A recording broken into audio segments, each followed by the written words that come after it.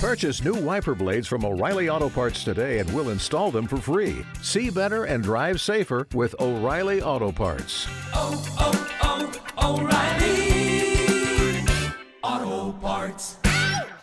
Hi, I'm Dahlia Lithwick, legal correspondent, author, and host of Slate's Amicus podcast, a show about the rule of law, the law, and the Supreme Court justices who interpret it for the rest of us. I've been watching the High Court for over 2 decades, and I bring all that experience and knowledge to examining the U.S. justice system and democracy. Each episode, I am joined by guests with deep knowledge of the law and policy who help me and you navigate our constitutional landscape. Slate's Amicus podcast. Subscribe now wherever you listen.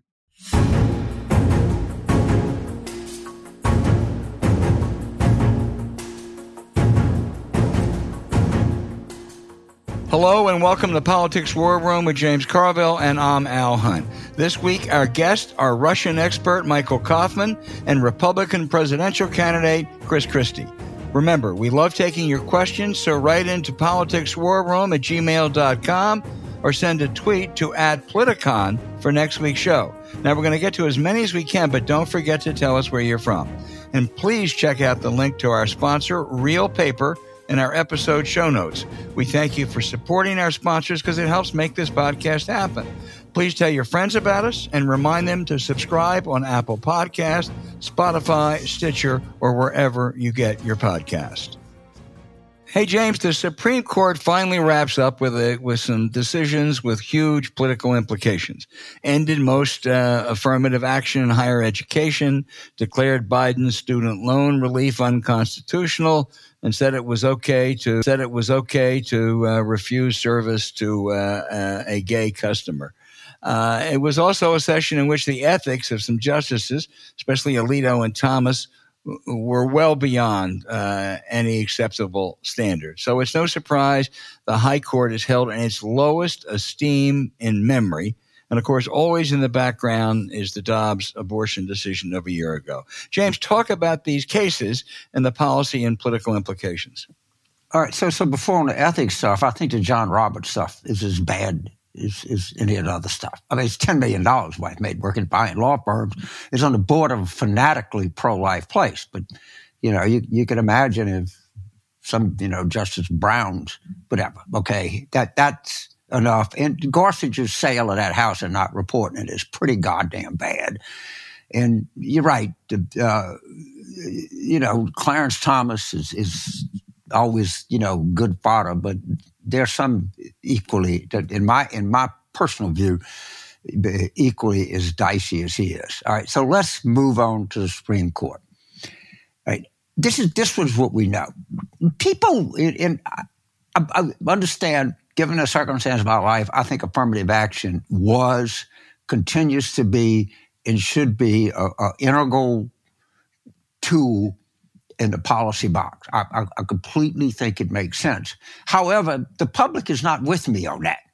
And it doesn't really, you're not going to really, in a broad-based thing, do a lot of good by that. The second is the student loan stuff. People are ambivalent about it. The more you dig into it, my first reaction was, I don't like this. You signed a contract. When you find out more about it, you go, well, maybe they got a point. The point is, you're much better targeting if you can get the list of the people who were going to get student loan relief that didn't. Send them digital stuff, send them emails, send them mail, send them whatever, target them. Affirmative action is obviously more popular with blacks than it is with other constituencies. They target that, but that's not your leading talking point. Even the gay cake maker, of which people say, well, there was no such guy. It doesn't matter. They were so anxious to take it. I mean, the Brown and Brown v. Board existed. All right? Homer Plessy was a real person. It's like a marker to him. It was a real train he took. This is totally made-up bullshit case. They were so anxious to take, there was no guy that requested the baker to do the website. But yet we're told that, you're just trying to be nitpicking here, James. Or even the press is like, that's not that big a deal. I think it is a big deal. When the freaking Supreme Court takes a falsely filed lawsuit, I don't know how it's not a big deal. But where you want to talk, there's 3 words you want to use: extremism, Dobbs, and guns. All right, that's where you win. You don't win on affirmative action. You don't win on student loans. You don't win on bakers and websites for weddings. Now, to me, the interesting thing about the Baker case is the gay, whatever. If you open a business, and that's been the law in this country, you're Bible gay. You have a license from the government. You got the government street. You got interstate commerce. You can only discriminate on the basis of behavior, which should be the truth. So now you say, well, you don't have to serve a gay couple. Who's to say you don't have to serve old people? Who's to say you don't have to serve immigrants? I mean, once you start restricting these rights, the country is really about expanding rights, and you would have thought it was settled law that when you open a business, it coming with that, you can certainly exclude someone for behavior if they're drunk or they're causing trouble or they're rude. Or don't pay their bills. Or don't pay their bills. Have them arrested. They should be. But that, to me, behavior would be the only acceptable. I didn't even agree with the people not serving Sarah Huckabee Sanders in I guess it was Lexington, Virginia. It was stupid. It was stupid. I mean, I understand, but you don't. The only reason to not be in any kind of public accommodation, not be allowed in there, in my mind, is behavior. But maybe I have a different old-fashioned take on things. But I don't think these. I think these are intra-party discussions, not inter-party discussions. Anytime you're not talking about Dobbs, anytime you're not talking about wife beaters being able to buy guns, because that's what this case is, all right? Or anytime you talk about extremism, or ethics and extremism, any of that, you're on totally favorable ground. And sometimes politics is about what you choose to talk about. And you shouldn't choose. I'm sure you're going to have very passionate feelings about it. I have pretty passionate feelings in favor of affirmative action, but I am not going to bring that up when I'm discussing it because it's not really a winning issue. Neither is student loans. It's just not. And but it helps with a certain constituency. And so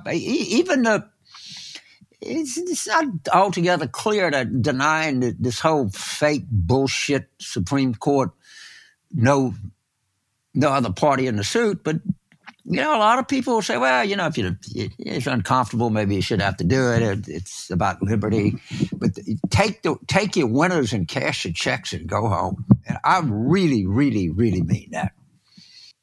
James, I agree with you. I remember when I was in college, the first major civil rights bill was passed was not the Voting Rights Act. That was the second. The first was the Public Accommodations Bill in 1964. And what that said is if in interstate commerce, you cannot discriminate against someone on the basis of race. And I don't know why that's any different in discriminating against that fictitious person, who, as you say, doesn't exist. Right. It just bothers me, and everybody's in interstate. If you have Heinz tomato ketchup, you're in interstate commerce. Right. If you have, of course you do. Know, right. If you have toilet Dells or something, Kirkland every toilet business paper, right. You're every in interstate commerce. All right. But it just at some level, what really bothers me about this is you're giving, a public business some leeway to discriminate. I'm sure, given how people are, they're going to think of other things. It's not. I think somebody that's not a Christian. I think the Catholic Church is the one true church, and every other church is deficient or is a heretic. By the way, Pope Benedict had that view. I was taught that in Catholic school. It's taught in Catholic doctrine. So can an Italian deli say, I don't agree with Al Hunt, fucking wheezy-ass Episcopalian? No, you can't do that. That's just not, you're just not going down that road. And that's what they're leaving the door open for, I promise you.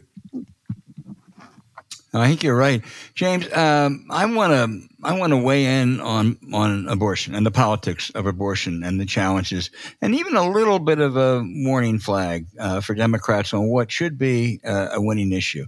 Both sides have what they think is perfect. For the anti-abortionists, abortion's murder, so there shouldn't be any. On the pro-choice advocates, it's a constitutional right, shouldn't be any restrictions. The public is closer to the pro-choice side, but not all the way there. And as I look at this the last couple of weeks, some of the smart right-wingers are framing the issue not as an abortion ban, but as a ban after 15 weeks. That may not be principled. After all, if it's murder, the first 15 weeks they're allowing it, but it gets them more in the game.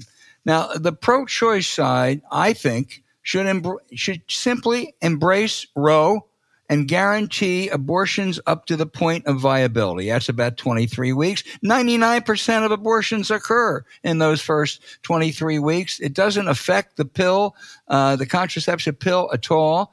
And of the other 1%, you can make exceptions for the life of the mother.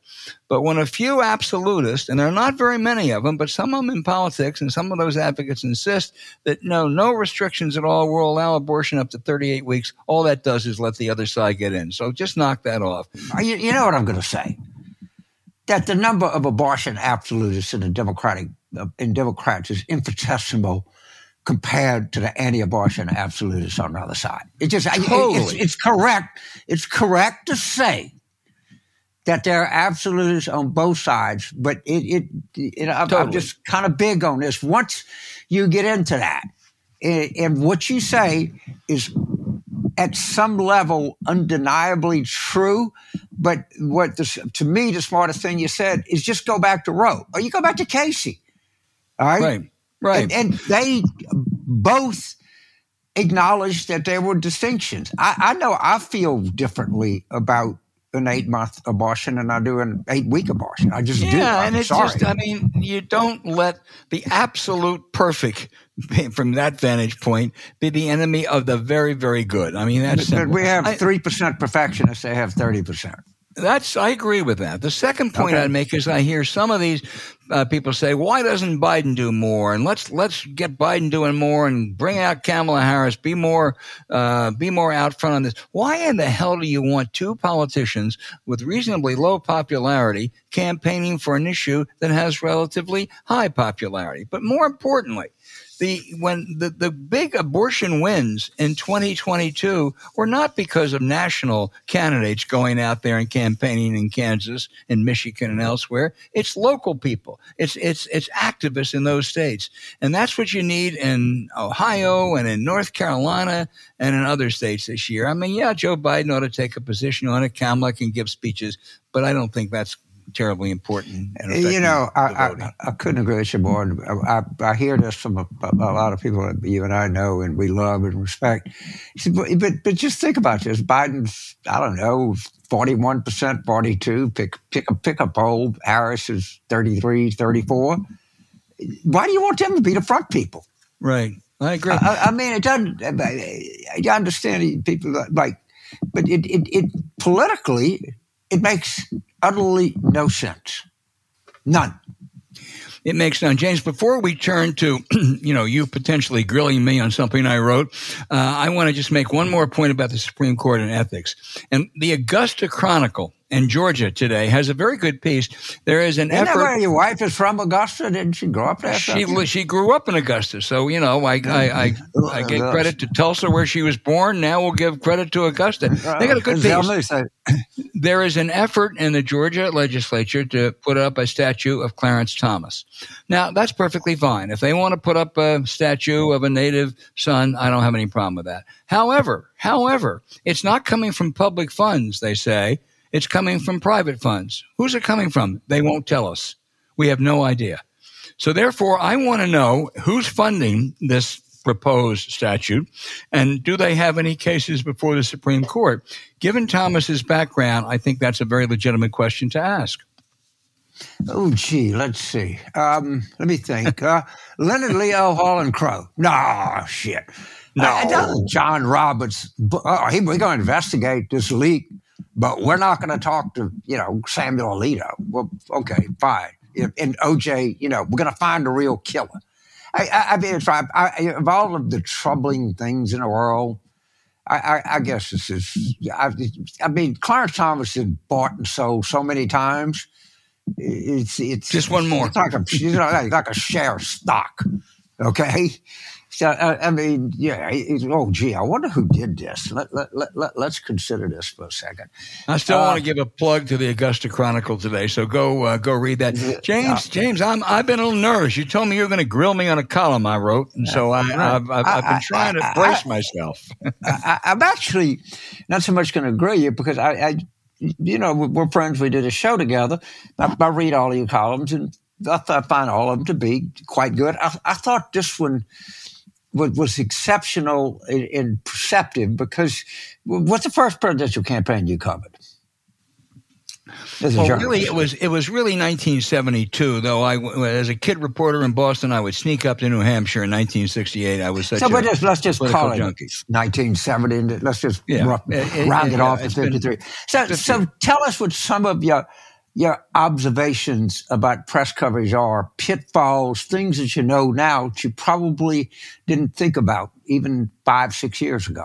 Well, I think the last two elections, James, have really posed problems. I don't think the press, by and large, acquitted itself terribly well, particularly in 2016. Donald Trump was able to dominate and manipulate the press like no politician since probably Joe McCarthy. You have to cover Donald Trump, but not on his terms. And that's what happened in 2016. He would give a rally and the TV cameras would be there because it attracted audiences. Didn't say anything. All he did was demagogue, repeated himself, but he got more. It really should have been an in-kind contribution.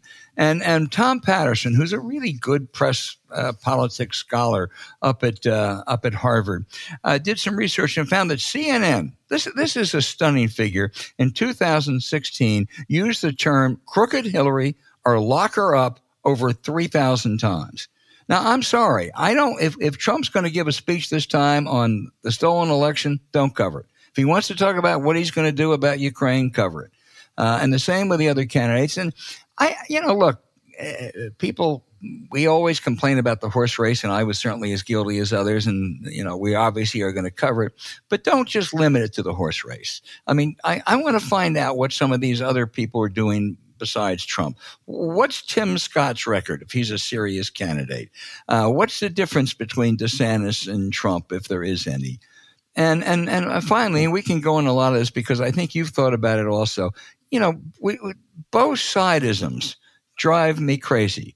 Every issue does not have both sides. There are not two sides to January 6th. There are not two sides to a stolen election. It didn't happen. Those are the extreme examples, but too often I think the press gets caught in that. And I will tell you, I am talking in the main about what I consider the mainstream establishment press, if you will, because the ideological press isn't affected by this, but they still play a role in helping frame an agenda.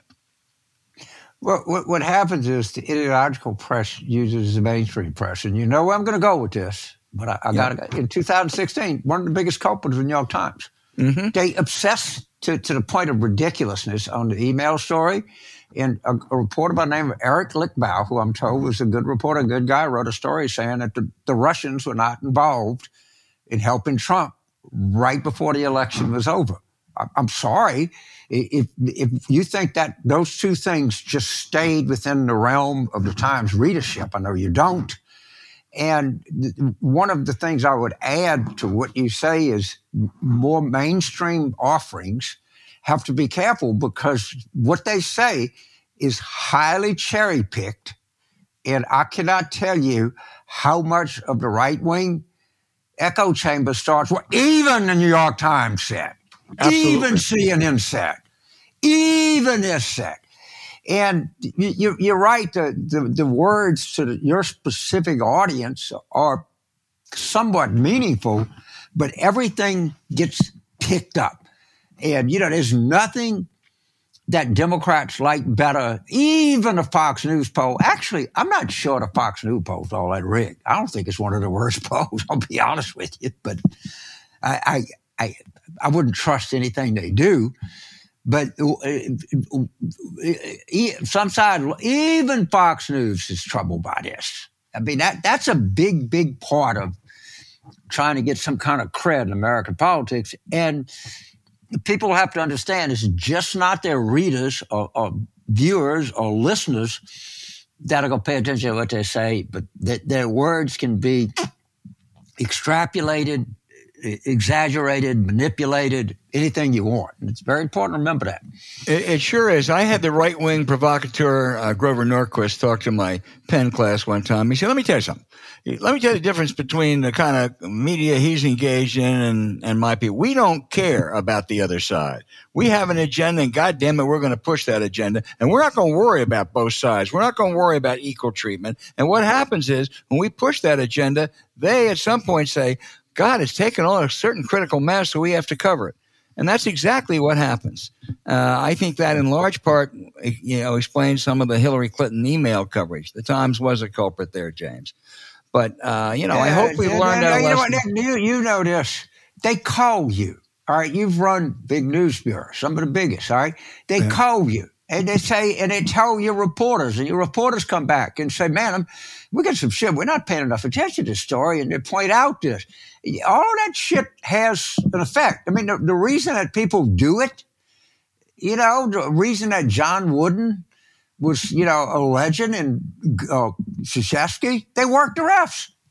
Right. Right. Ted Williams, he worked the fucking umpires.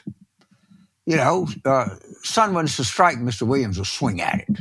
Well, the difference was that they also delivered.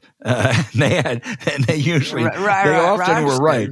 I mean, somebody told me, my friend Dick Flavin, was very close to Williams. He said some of Williams' teammates said whenever he argued with the ump, he was usually right because he had the best eyesight in the history of baseball. But no, your point is well taken. They admitted Ted Williams in this business, but anyway, all I'm saying sure.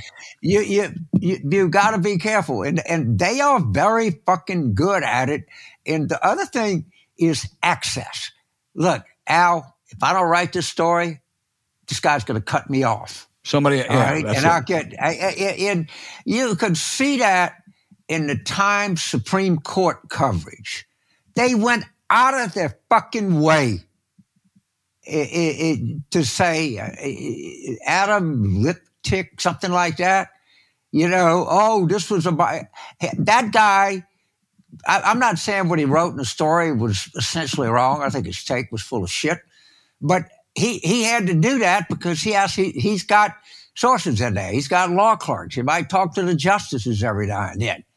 And let me tell you, John Roberts is pretty good. Maybe I got the name wrong. If I did, I apologize. But John Roberts is quite pleased with the New York Times wrap-up of the current session, and they are going to get access. And as you know, and I know, and we all know, access is a good part of the oxygen supply of journalism. And you got to be careful. Just make that point. Well, there is, and also, I can't tell you a number of times I heard, all right, if you don't do this story, somebody else is. Huh? Right, yeah, yes. They're going to beat you to it. Well, God damn it, if it's a bad story, let them do it. I understand, but it's human beings. It's not it's not perfectionism. It's human beings. And, it's nobody in the world that's not, persuaded by onslaught. And that's what happens in politics. And it's kind of always happened that way. Not to say that, but it's just something to be on guard about. And they know how to do it. And what Grover Norquist told your class is right. And just at some point, you got to cover it because this is a story. Right. James, I don't know enough about this story to be definitive at all, but I really see some of this in the current coverage of the Hunter Biden aftermath. When I see people like Jordan suggest, I know Merrick Garland. I know he is incapable of lying. He may make bad decisions. He may be too liberal. He may not be tough enough, but he ain't a liar. We know that. I don't know the U.S. attorney in Delaware. Nothing about him other than he was appointed by Trump. it seems to me the letter he wrote to the House says that he was not limited. And there was an IRS whistleblower who I think probably is acting in good faith. But he's an IRS guy. He doesn't understand legal jurisdictions and some of those issues. So I don't know, but I think that the mainstream press has picked up and given this story perhaps more credence than it deserves. The Times said they had another source that said his guy, I think his name was Shipley or something. Yeah, he was the IRS guy. And they said the Times, I'm told, said there was another source besides him. I agree with you. I think they got to call people. Yeah, and I know what they're going to say. Garland's going to say, I can't discuss this because it's an ongoing investigation. David Weiss is going to say the same thing. We said this investigation continues. There's got to be, but there's there's 20% doubt here. I got to tell you, what happened is, I'm sure that the way it works is the U.S. attorney made a deal with Abby Lowell, a very good lawyer, whatever lawyers that Hunter has, and part of the stuff is we're going to plead to this, and the other stuff is bygones be bygones. That happens 1,000 times a day in the criminal justice system, and that may be what's at the root of this. It may be, and there is a question as to why a rather simple tax and gun case took 5 years. And right. The explanation could be that he did look at a lot of other things and decided there weren't. I think it's very, very likely. It's one thing to see something on Sean Hannity or Mark Levin. It's another thing to prove it in court. All right. Yeah, but I think it's going to reach. I think it has reached a point. It clearly will. And let's see, as we call him Jim, that's G-Y-M Jordan. He should never be referred to as J-I-M Jordan. Jim as in showers. Yeah, yes. That Jim, I understand. Yeah, that Jim. But the one thing I do know this. I'm not suspect this. James Comer and G.Y.M. Jordan are not that smart. Let me tell you who's smart. Dan Goldman, that lady from the Virgin Islands, Plaskett or whatever her name is. She is smart. Shit, that woman is whip-ass smart. J.B. Raskin, Adam Schiff, they're smart, and they're scared of them. And you hear that even on right-wing media. The Democrats, our guys are just not that smart. I mean, James Comer is I won't tell you he's a very stupid man, but no one ever looked at that guy and said, hey, that's a sharp guy. Not at all. Not at all.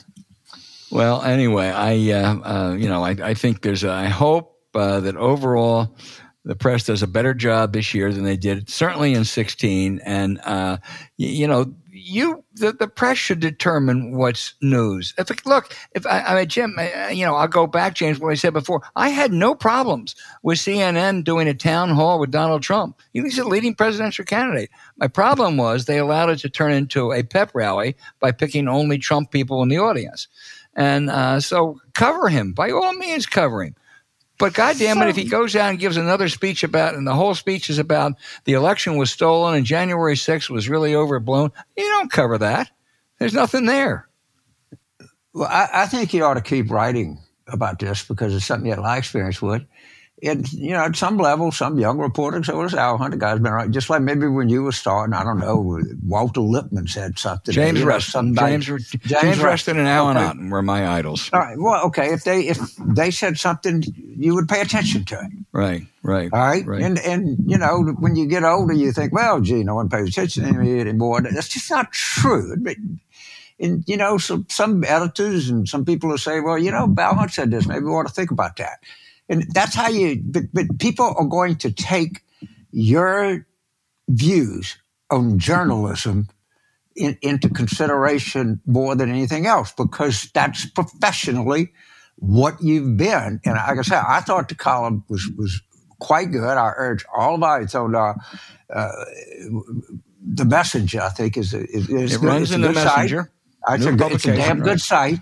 And I urge all our people to read Al's column and to encourage him to write more about journalism and how this is covered and what the pitfalls are. And look, anybody can be wrong about anything, but it's worth it because, and whatever's happened to journalism, the one thing we can say, in the public mind, and I could say the same thing about politics too, which is my profession, it ain't doing very well.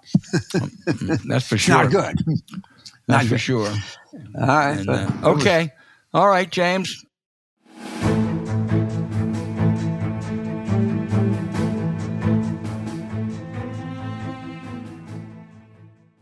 With LinkedIn Jobs, we tap into a network of more than 1 billion professionals to help you find quality professionals quickly and easily for any role you need. Marketing wizards? Found them. Software engineers? Found. That project manager I could never seem to hire? And found. LinkedIn Jobs quickly matches your roles with candidates with the right skills and experience. In fact, 86% of small businesses get a qualified candidate within 24 hours. Post your first job for free and get started at linkedin.com/spoken. That's linkedin.com/spoken. Terms and conditions apply.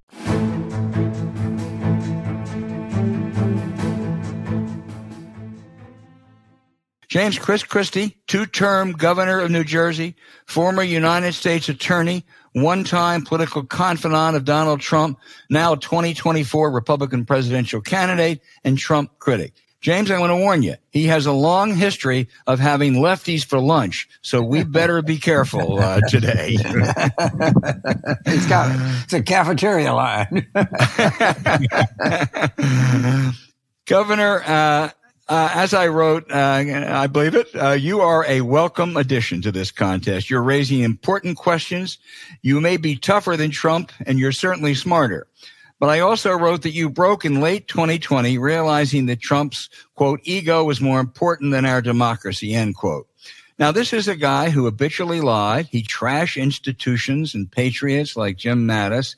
He actually gave you COVID, and all he cared about was that you didn't blame him for it. So I guess the question is, why did it take so long for you to find this road to Damascus? Well, Al, because, look, as you and James both understand from having been in this business a long time, American politics isn't always about voting for who you want to vote for. It's about voting for who's left. And frankly, given the choice between Donald Trump and Hillary Clinton in 2016 and Donald Trump and Joe Biden in 2020, my view was I still wanted to support Donald Trump. But that ended on election night in 2020 when, for me, he went, well over the line when he, said on election night that the election had been stolen. And it was clear to me that he could have no information that would indicate that. And that was really just his ego not being able to live with the fact that he was the first person outside the state of Delaware to lose to Joe Biden. And so, to me, that was undercutting our democracy, standing in the East Room of the White House behind the seal of the president. And that was the end of it for me. Okay. You were a top federal prosecutor. Drawing on that, when you see Special Prosecutor Jack Smith, who has a proffer agreement with Rudy Giuliani, who spent 8 hours before the grand jury, Mark Meadows, the former chief of staff, has testified and been very quiet since then, as well as others. Does that suggest to you, does your intuition tell you that some kind of bombshell indictment is imminent? What it tells me is that he is running a really thorough, complete investigation, and that he's got enough information to get people who might otherwise be unwilling to cooperate. So all those things indicate that charges are coming. Who they're coming against, no one knows. And that's the thing I used to say, Al, all the time about the job when I was U.S. attorney. The thing I loved about it the most was only I knew what I knew. And Jack Smith's in that position right now. Only he knows what he knows. But certainly seeing those things that you just laid out tell all of us that he's got some real evidence that is making people like Giuliani and Meadows being willing to cooperate. And the only person higher than them is Donald J. Trump. Yeah, that certainly could be argued that he would be it. Right. So, although I have seen prosecutors before who also cooperate laterally as opposed to just cooperating up.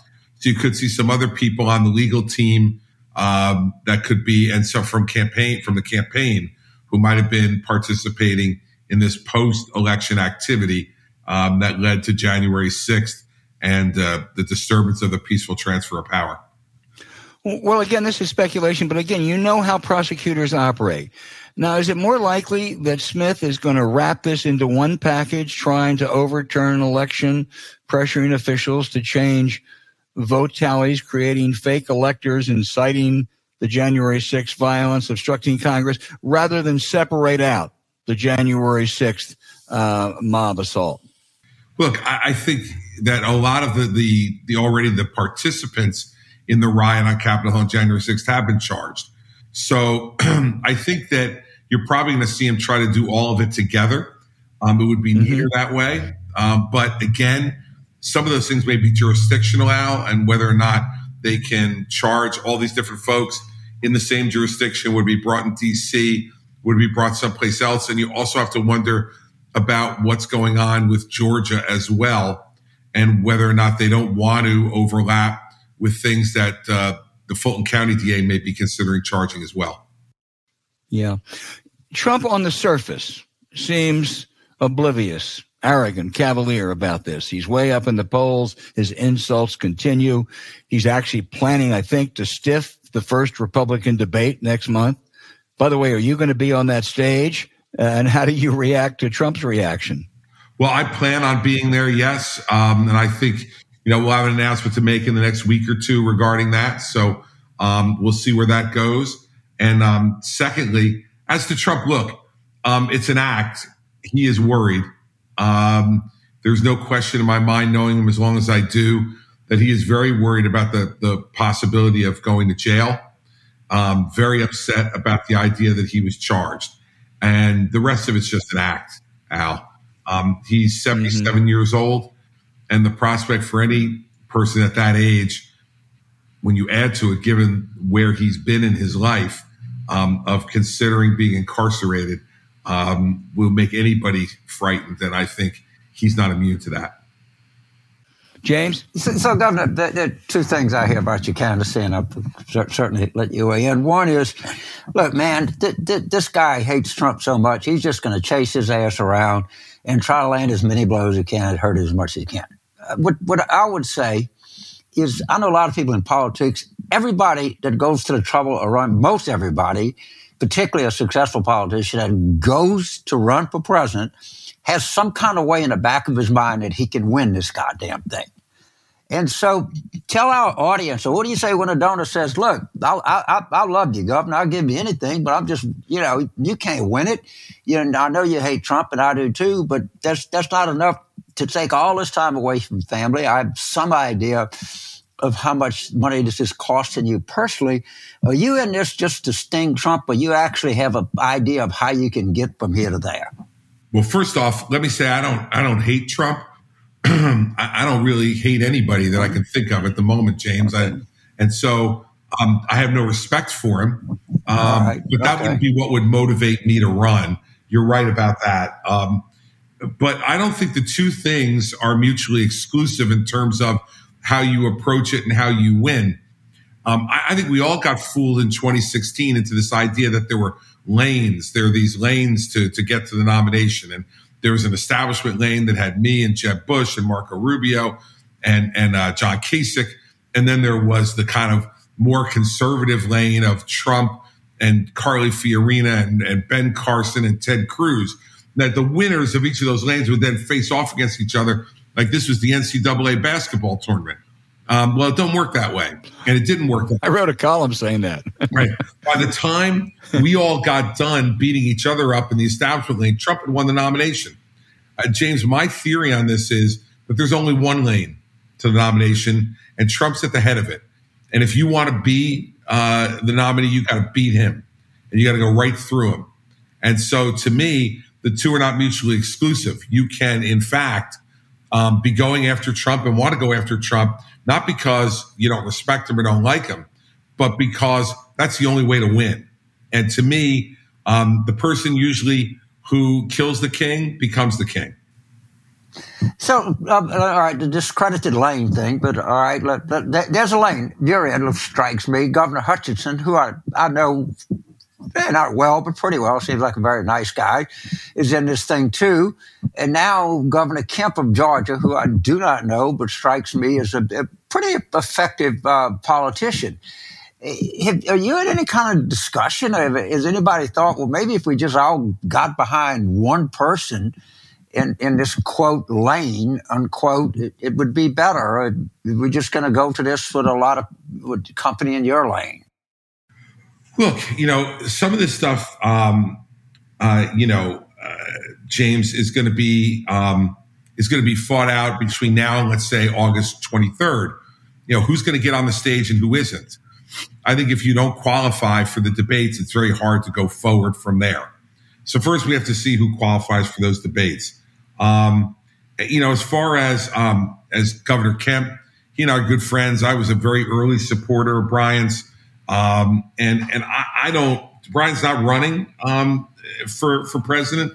I think this. I think, quite frankly, the folks who decide they're going to get into a presidential race late, usually don't go anywhere. It's very, very difficult to get in at a later time. Filing deadlines start to creep up, and they will start to creep up early this fall. Debates have already occurred. Lots of people who raise money have already made commitments. And so I don't know what Brian is going to do or not do. I have a lot of respect for him, but I find it hard to believe that people are going to get into this race much later than now and have a legitimate chance to try to win.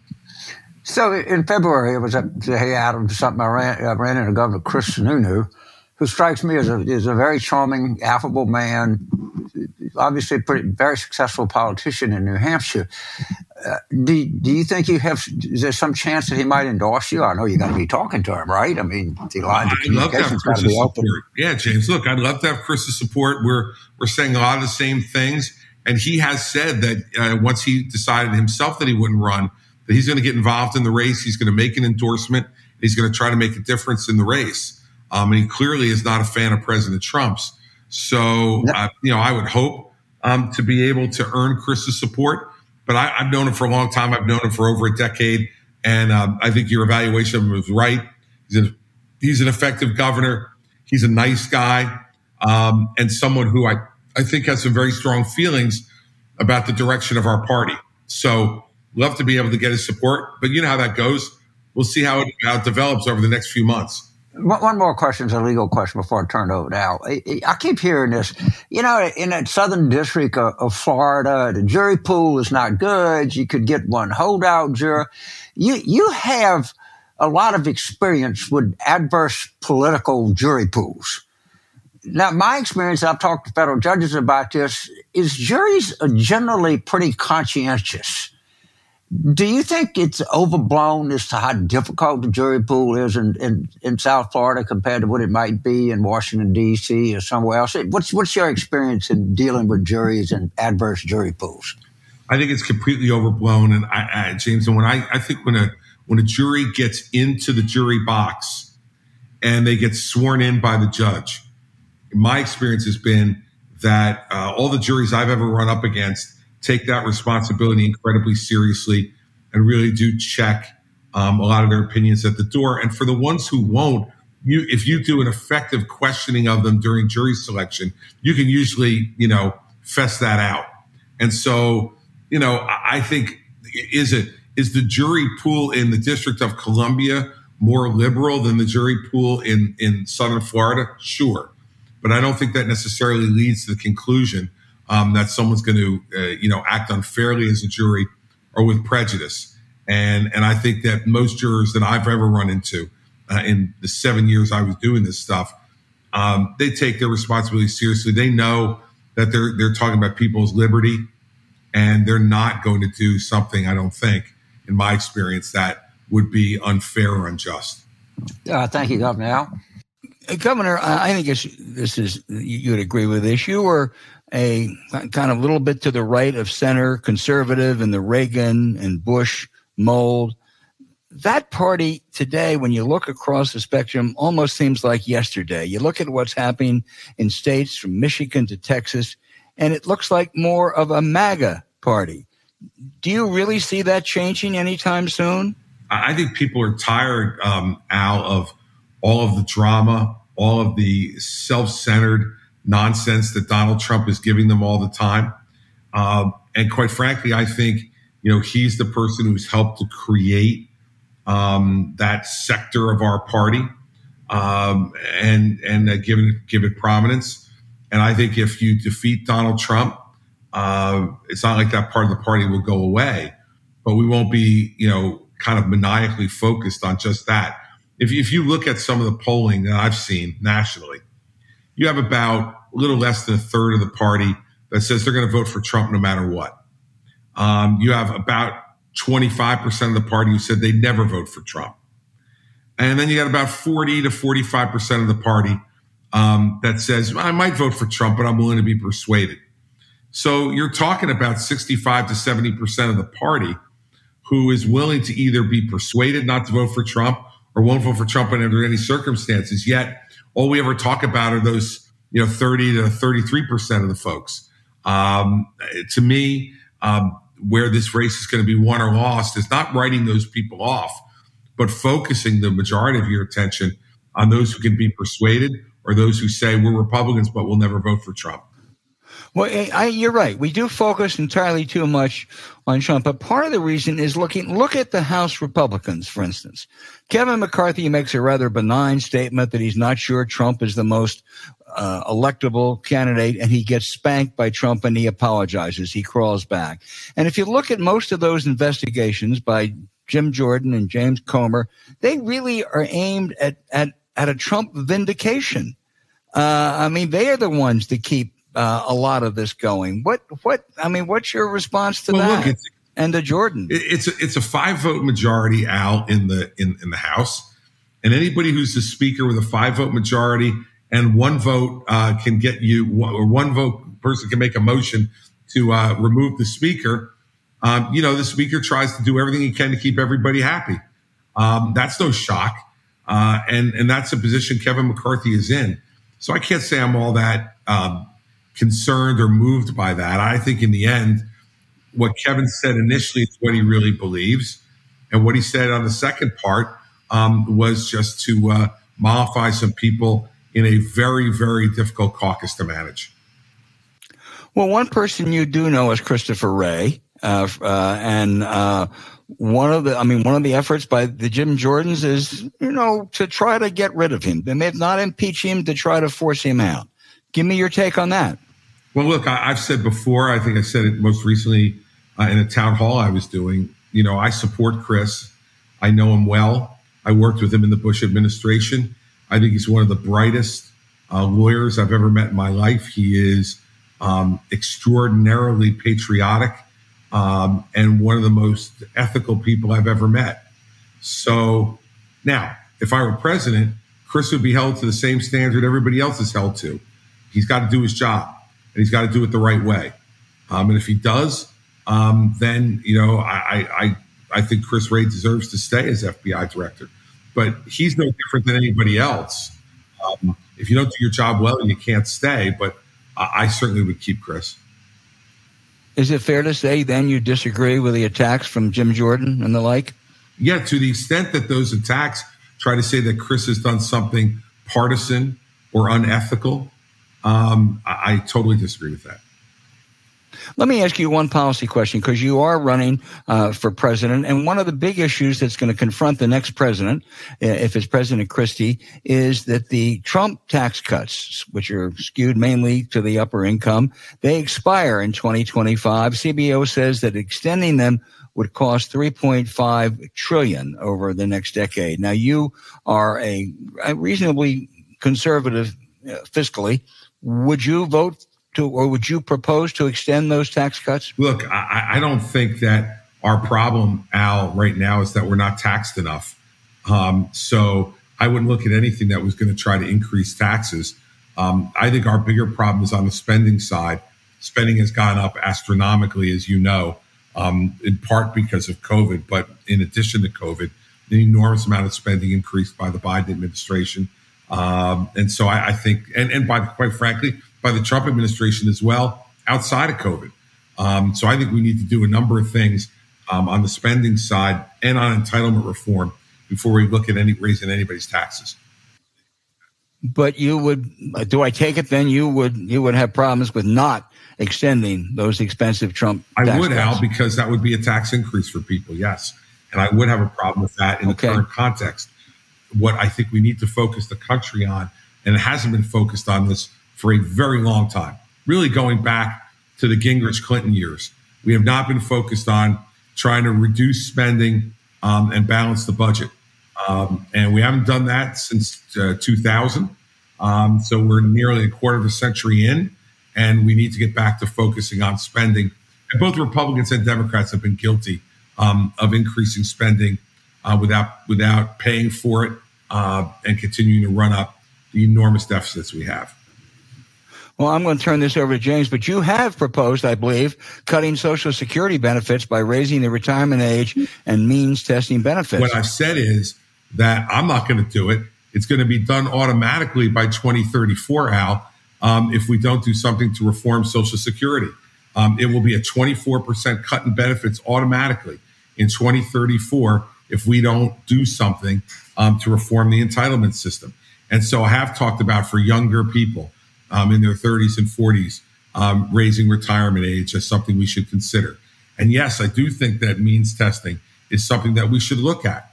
I don't think people who are extraordinarily wealthy, whether they paid into the system or not, should necessarily receive those benefits. And I'll tell you this, there's lots of things that we all pay in our taxes that we don't necessarily get a direct benefit for, but direct other members of our society who are in greater need.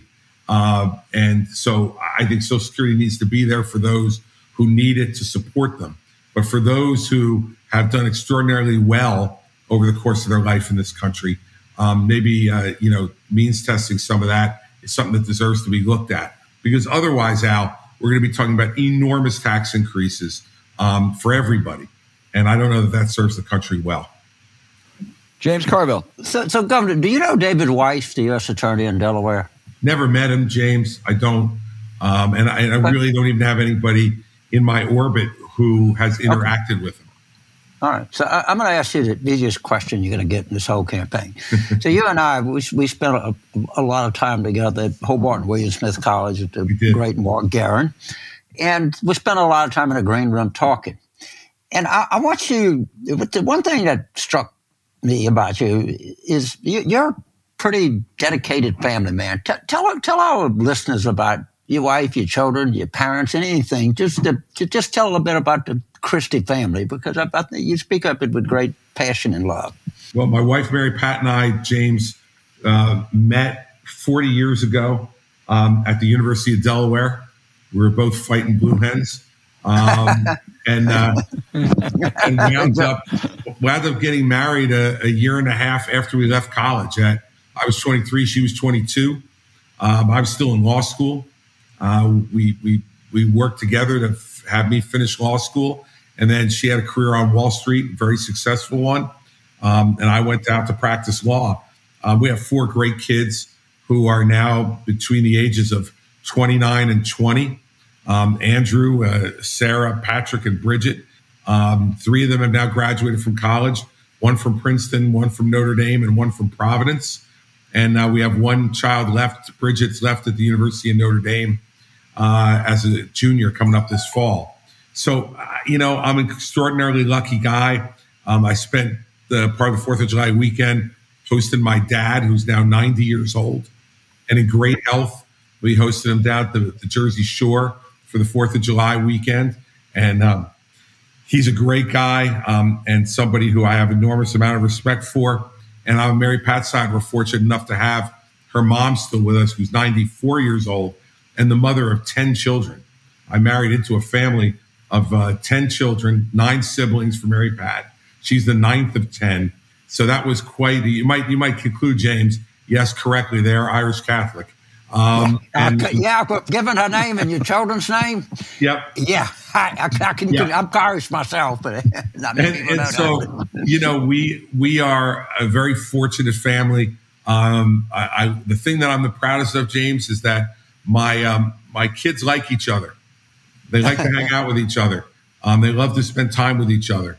And so, as you get older, as you and I are getting, one of the things you want the most is to know that your children, after you go, are going to be friends and love each other and want to hang with each other, and will help each other, continue on the family traditions. And so I feel really lucky in that regard. Well, Governor, thank you so much. You have another question? No, I would just add to that. I think I think I'm right that your wife grew up in Chester County, Pennsylvania. Sure did. Paoli, Pennsylvania. Al, the last stop on the Paoli local. I grew up right next door, so I know that's good stock there, Governor. And we every summer we spent at the New Jersey shore. So you put those two together, and I know that says a lot about the Christie family. Al, we're practically brothers, given that background, man. That's not going to help you in the campaign, I'm afraid. Yeah, no, I know. Another hurdle to overcome, Al. I'm kind of famous for being quoted as saying that Pennsylvania was Pittsburgh and Philadelphia and Alabama in the middle. What I actually said, it was between Paoli and Penn Hills, because I recall Paoli is the last stop on the main line. It is. Sure is. Penn Hills is the easternmost transit stop in Pittsburgh, but why step on a good story when it's just easy to say? That's exactly right. Uh-huh. You don't want to mess it up, Al. Listen, James, you've got too well-formed a reputation at this point. We don't want to screw it up. Yeah, you know what? And you got me on something I didn't know. I had assumed Paoli was in Delaware, not Chester, but I know now that I'm wrong.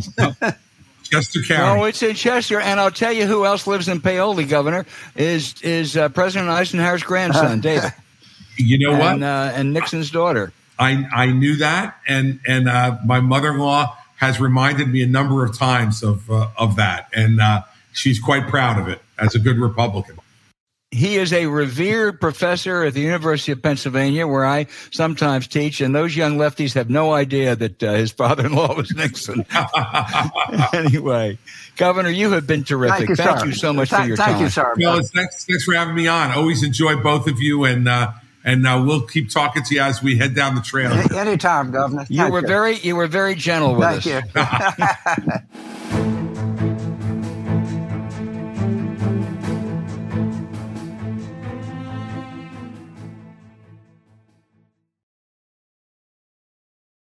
With LinkedIn Jobs, we tap into a network of more than 1 billion professionals to help you find quality professionals quickly and easily for any role you need. Marketing wizards? Found them. Software engineers? Found. That project manager I could never seem to hire? And found. LinkedIn Jobs quickly matches your roles with candidates with the right skills and experience. In fact, 86% of small businesses get a qualified candidate within 24 hours. Post your first job for free and get started at linkedin.com/spoken. That's linkedin.com/spoken. Terms and conditions apply.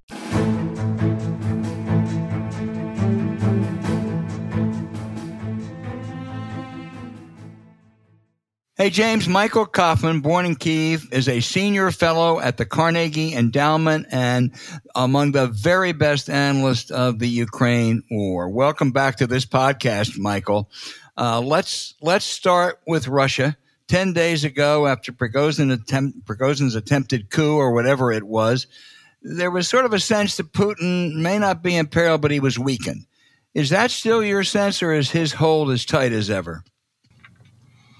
Sure. Well, I think what's weakened is very much the perception of the competence of the regime and people's interpretation as to how well the security services, or at least how much the security services are willing to fight on behalf of. What they saw was a lot of apathy, and they saw important elements within the regime standing back to see how it would play out. So in general, I think it is weakened, but on the other hand, and everybody would like to have a one-handed analyst, so it's just an easier narrative. But on the other hand, it also made clear that a substantial percentage of the military and security services wouldn't back the mutiny, and that apathy is not enough, that a lack of investment in the regime and its longevity is not enough.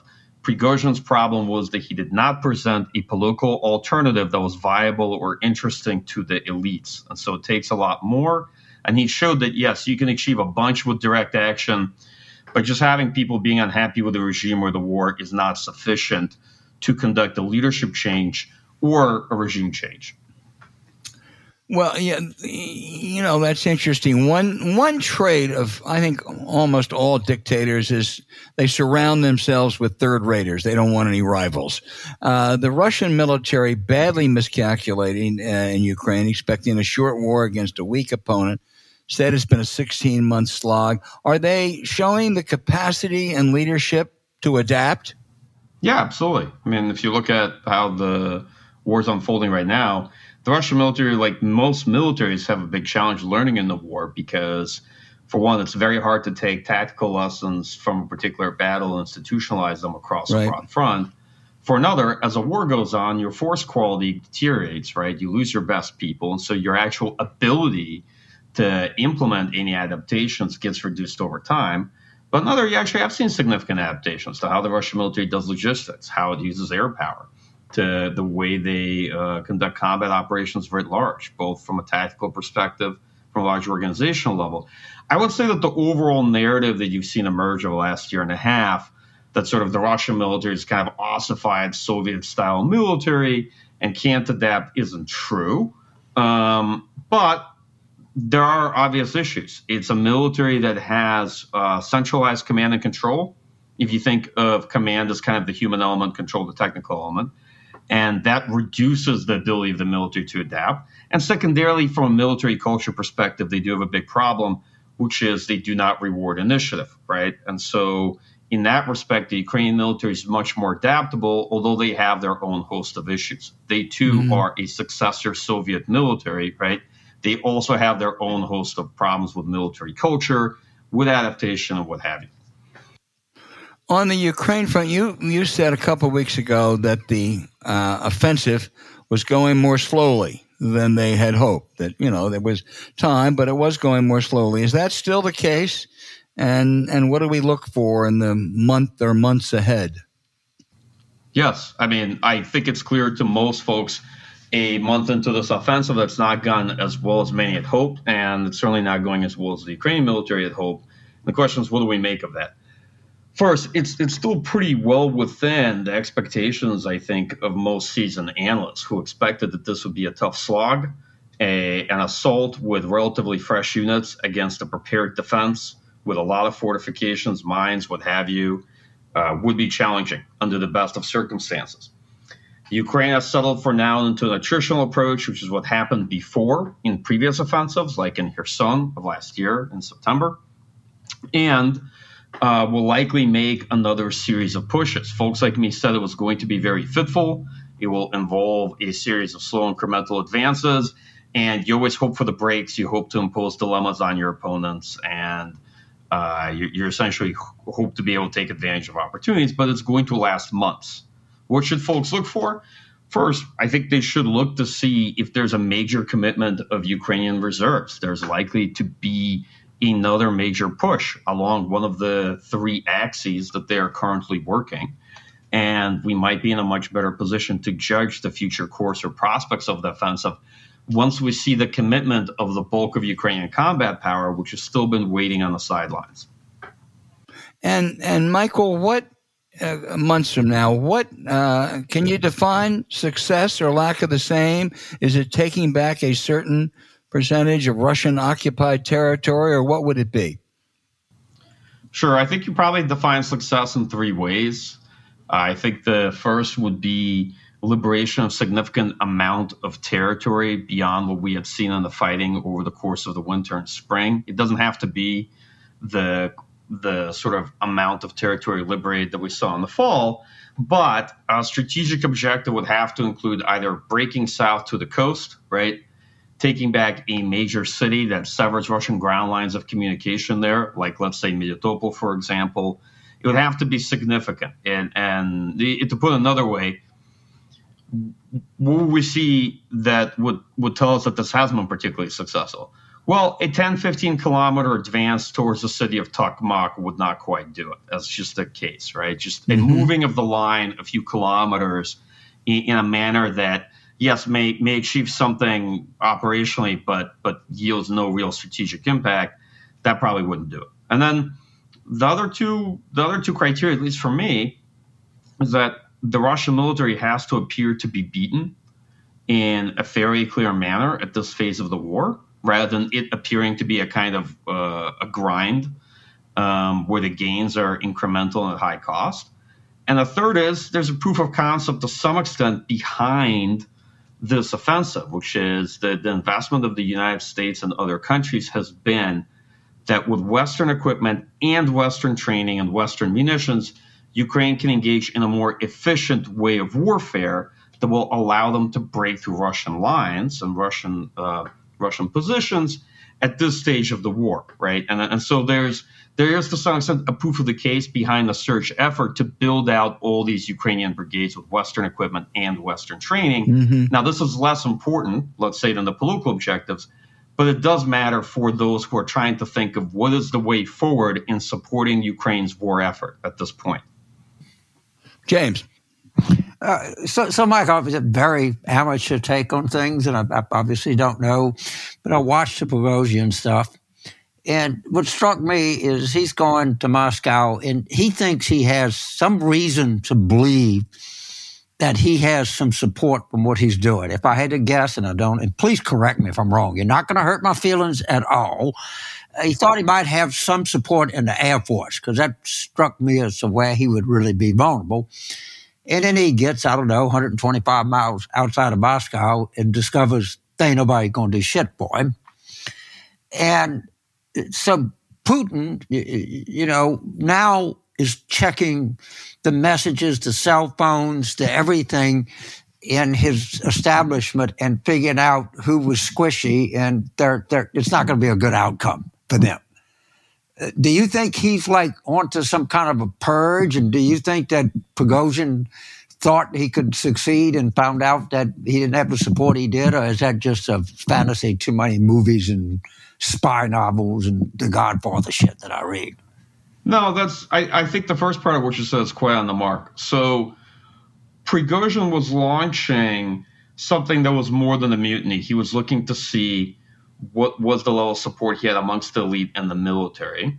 He intuited something about the regime that a lot of external observers couldn't perceive, and I'd often suspected that Prigozhin's intuition would reveal what's true and what isn't. And what he intuited is that actually there was a lot of space for direct action and a prospect to challenge Vladimir Putin and the regime, and he had backers. So Prigozhin is both acting in part out of desperation because of the sustained fight he had with the Ministry of Defense that was essentially going to take away a lot of the control that he had over Wagner. In a sense, it was a partnership, and he and Wagner were going to be completely subordinated to them. But he's also an instrument in a bigger game. He obviously has backers in the Kremlin who have covered for him and still do, okay? And there is a kind of, from my point of view, more sophisticated drama that's playing out here in the Byzantine palace that is the Kremlin. Folks clearly stood by to see what would take place. And there's a lot of suspicion that while he had not received any active military support, and he also thought that he would have greater backing in terms of public support for what he launched and elite backing, that early on parts of the Russian military did not issue orders and stood by, allowing him to very easily drive to Rostov, take over the main military headquarters in Rostov, right? It's essentially unimpeded. And when he sat there with Deputy Minister of Defense Yevkurov and Deputy Head of the Military Intelligence, Yuri Alexeyev, it was a really fascinating conversation. Right? He said, that first and foremost, he wants to get his hands on Shoigu, the Minister of Defense, and Gerasimov, the Chief of General Staff, which was one of his stated objectives, right? And Alexeyev said, "Zabirайте," which means go ahead, take him. He sort of joked, "You can have him, right? Go and take him." And this was very interesting to watch on video the day of that coup, I have to say. It communicates to you quite a bit about the sentiments within the military, about their own leadership, and about how this war is being fought. So I think I'll conclude this. Bottom line, from my point of view, Prigozhin was proven half right. He did intuit correctly that actually he could get pretty far and he could pose a very serious challenge to Putin. And at the very least, that he could force Putin from a position of relative weakness to negotiate with him and try to get the best deal out of what he had done, right? We're still going to see how this plays out. But for somebody who launched a mutiny that almost led to a coup, he has not done as badly as some had as initially looked. But he also showed that he wasn't right because he didn't get the support he expected, right? That for a host of reasons, his coup ended up being a mutiny that resulted in a deal and not that much more. But it could be the beginning of something. We will see. So Michael, you and I have different life experiences, and you're very knowledgeable analysts. You speak to generals, admirals, to diplomats, to strategic people. And my experience is I was an enlisted guy in the Marine Corps, so I've always pay attention, maybe more than other people do. And a couple of stories really struck me. A couple of Army Rangers went over and served with the Ukrainian Army, and they said, basically, this shit is a lot worse than Iraq and Afghanistan. This is a very, very tough war on the ground. And then the Times had, I thought, a good piece where they got an interview with a guy who was a prisoner that was, I guess, conscripted into the Russian army. And, of course, all the fuck he did was dig trenches and not very well trained. Do you have I know all wars are terrible, and you can't, you're not supposed to give gradations of things. But when I was in the Marines, and it was during Vietnam, and some of the people that served in Korea, and these E-70, E-8s, and E-9s were saying, shit, I'd go to Vietnam 5 times before I'd ever go back to Korea. I mean, some wars are worse than others, but apparently this is a really grimy, shitty, hard war on the front, even by comparison to other modern wars. Is that your sense, or are these guys just making it look harder than it was? No, it's a very different kind of war than the type of wars we fought in the past 3 decades. This war is a lot closer to the fighting you saw in World War I and in World War II. It's a war where the tactics often involve a meat grinder approach. It's a very artillery and fires heavy war. It's a war with a huge amount of urban combat.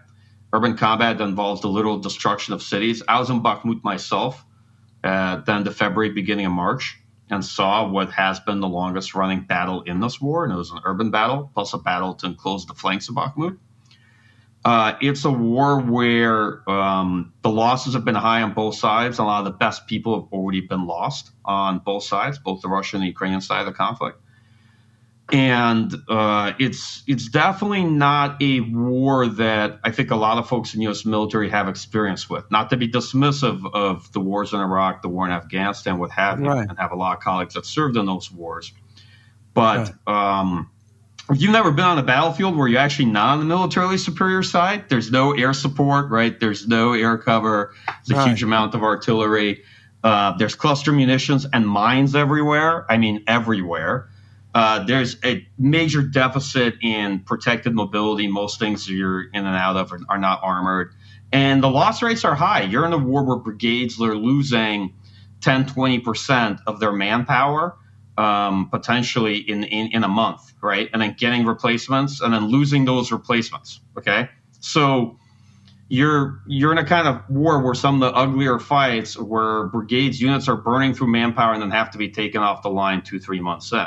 And yeah, let's just be honest. That's not a war that the U.S. military has a lot of experience with in the last couple of decades. It's wars we fought, but we haven't fought them in a while. And there's a lot of things I saw commentary on early on this war. For example, Russian military in May had tried an opposed river crossing that failed. They lost 2 battalion tactical groups, and it looked like a mess.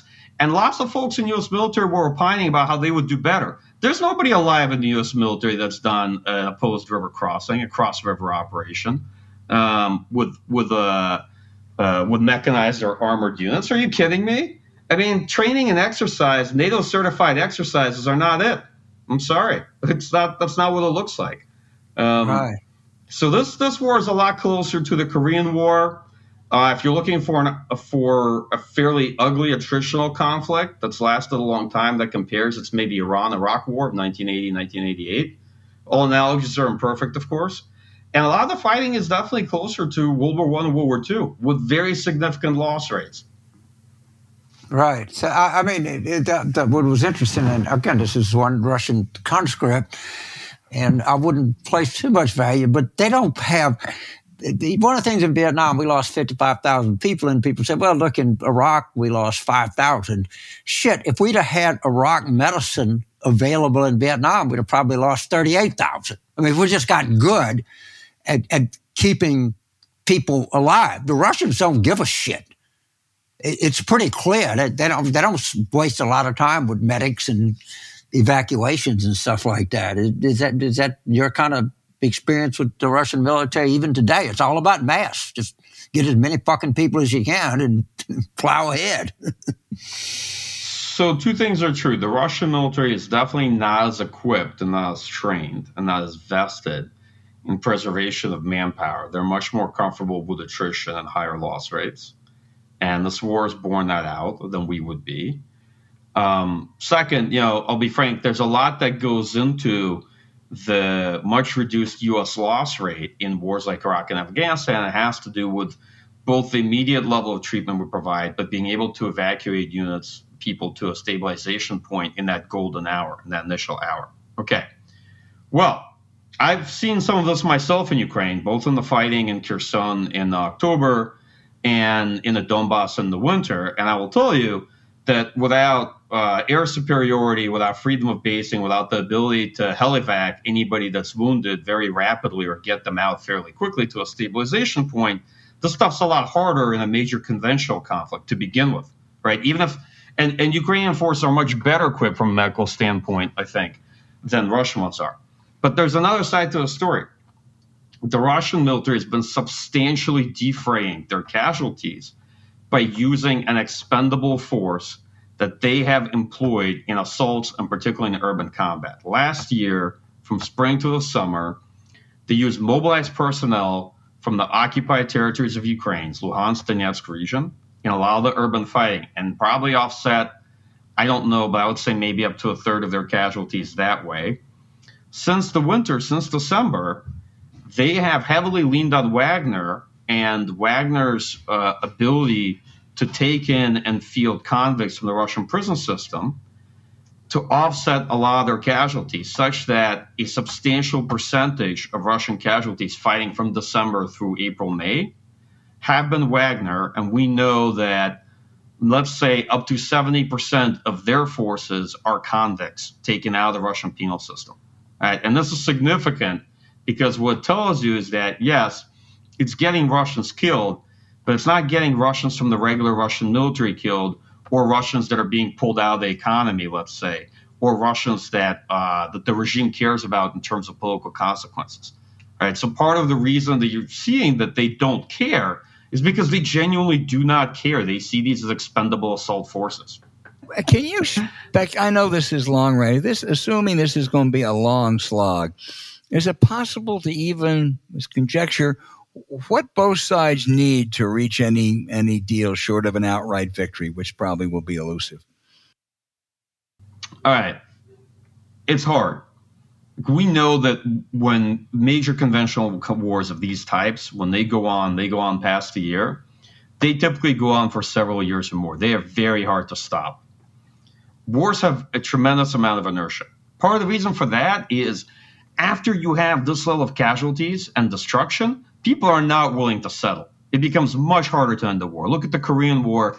The decisive phase of combat can be 1 year, and then negotiations begin, and it takes 2 years for the negotiations to yield some kind of ceasefire or armistice, right? Yep. So you can start negotiating. Too. Yep, absolutely. Remember the table? They went for a year. Who sat where at the fucking table in Paris? Look, the reality is that these things are very hard to end. And often the decisive phase of fighting can well be over, right? And people just keep on fighting, even though it's clear at a certain point that you may not be able to substantially change the battlefield or the line of control. So to me, we're still very much in the phase of the war where the fighting is going to dictate the political realities. It's not clear what Ukraine can accomplish yet. They still have a lot of potential and opportunities, at least for the coming months. Russian military power looks to be exhausted in terms of its offensive potential after their failed campaign in the winter. but they might try to regenerate in the fall and push again in the winter. So we might get stuck with a back and forth for at least another year or more. Right now, I hate to be pessimistic. I'm not seeing good outlines for a ceasefire or settlement, right? The reality is that the Russian leadership isn't interested in negotiating. Their strategy is to extend the war. They think if they drag the war out, then they might be in a better position in the third or fourth year, right? The West approach, while commendable, but has been very short-sighted and sort of putting together an offensive, then taking a wait-and-see approach to see how it turns out, and then trying to figure out a bit what to do next. There's been long-term commitments to some extent. That's definitely true. But I also wonder, whether or not we're sort of hopping from one vision to another, hoping that something dramatic is going to change in this war, whereas in reality, you have to think about this as a long-term conflict that's going to take years of resourcing and that may not have a satisfactory political ending or may have an ending. Let's take this. There's a ceasefire. But the ceasefire can often lead to a rearmament period, and all you've done is you bought yourself a pause, and it gets you a third war. This war is a continuation of the 2014 war. That's the reality of it, right? You can think of it as one big conflict, or you can think of it as the continuation war of the initial Russian invasion of Ukraine in 2014. And one of the questions you got to ask is, if you have a ceasefire and armistice now, who does it benefit more? My view is probably if it's a short ceasefire, it'll benefit Russia more. It'll definitely give them more opportunities. Second, you might have just buy yourself a third war anyway. Now, you often get these conflicts in series. If you look at Arab-Israeli series of conflicts, India, Pakistan, Armenia, Azerbaijan, not to be a pessimist here, but if nothing is resolved in terms of the fundamental politics underlying the war, the ceasefire often buys you just a temporary reprieve and a rearmament period. Well, if I were Zelensky or Putin, one thing that I would factor in, I would look 16 months from now at the American election, because if the Republicans win, and it's almost 50-50, and it's Trump or DeSantis, there's going to be a huge drop off in support for Ukraine. Yeah, absolutely. So my view of it is that the political landscape very much matters. It's of tremendous significance to Ukraine. They are obviously very concerned about the U.S. election because they understand the elections in the United States matter, particularly presidential elections, even though there appears to be a relative bipartisan consensus behind support for Ukraine in Congress, right? You still have to wait to see if the money's going to be there a year and a half from now and how much there will be. I think the Russian game very much is also oriented around the view that, hey, at a certain point, U.S. support and European support will begin to wilt, and that this summer may be the high point of Western military assistance to Ukraine. At least that's probably their gambit. And that if they play this war out for a third or fourth year, yes, they get to an election.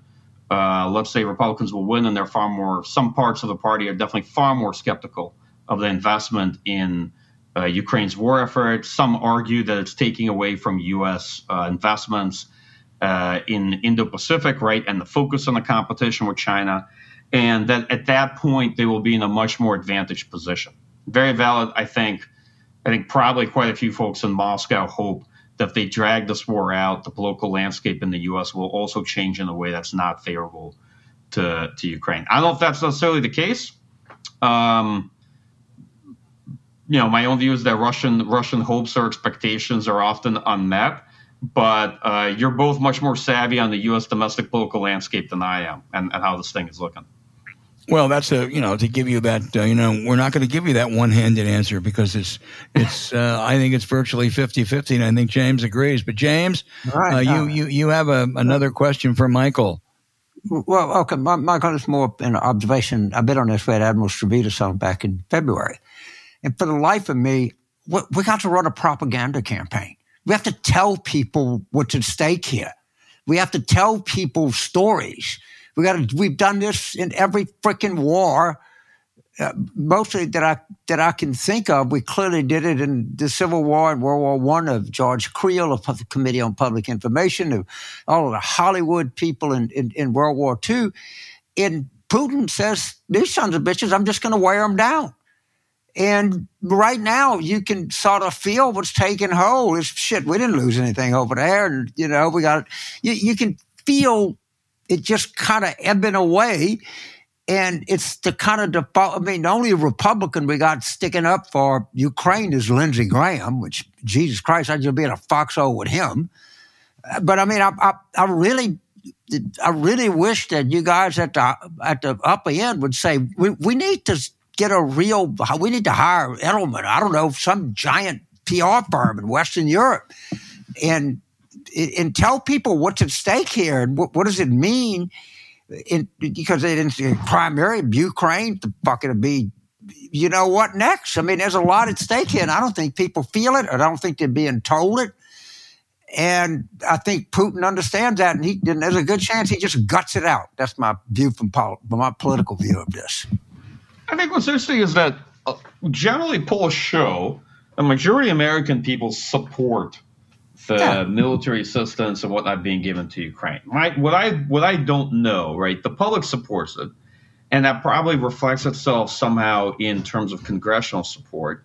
But what worries me, and this is me just speaking as like typical American guy who's lived in this country for quite a while. I don't think that matters when it comes to elections because my own interpretation is people just don't vote based on foreign policy. And that's what I've seen. It doesn't seem to bench much. I don't know if this issue is really going to matter all that much in a presidential election and if anyone's going to care. James, you have a much better sense of it than I do. You're right. You told me the least best-selling cover of Time magazine was The Fall of the Berlin Wall at the time. Albert, maybe you can remember that, but I was told that. But we're not. The reason is because people say, well, it seems like Putin's a bad guy and these people are good guys, and we can write him a check. But it's in some ways it's superficial support. We're not trying to do anything to build it up. And if you have some battlefield reverses, which you generally have in every war, even that kind of superficial support could evaporate without a real effort to tell stories and to make heroes. And remember the Pat Tillman insane crap that even the Bush people were trying. What was a woman from Jessica from West Virginia that at least, but they were trying to get some kind of bullshit propaganda stuff that was like the whole Iraq War was nothing but a fraud, but at least they were trying. I don't know, but I think we're just letting this, its support go on its own. And yeah, it's right, 61% support this for now, but it ain't. I think your analysis is totally spot on. It's a kind of shallow 61, and they're going to vote on gas prices and not Ukraine. And that's I think you know a lot more about American politics than I know more about defense policy in Ukraine. But thank you for being on the show. No, I appreciate it. And that's just been my own view. What folks ask me, what do you make of that support? My answer is it's great. Maybe it matters to Congress, but I don't think it's going to matter that much in the election. I just don't see people in the U.S. voting nearly that much on foreign policy as an issue. No, you're right, Michael. But I do think that if Trump or DeSantis wins, there will be a sea change in American support. I don't think there's any question of that. But the senior fellow at the Carnegie Endowment, Michael Kaufman, the very best analyst of this. Thank you so much for being with us again, and we hope you'll come back. Hey, happy to do it. Thanks for having me back on the podcast. Appreciate it, man. We will do that. Thank you.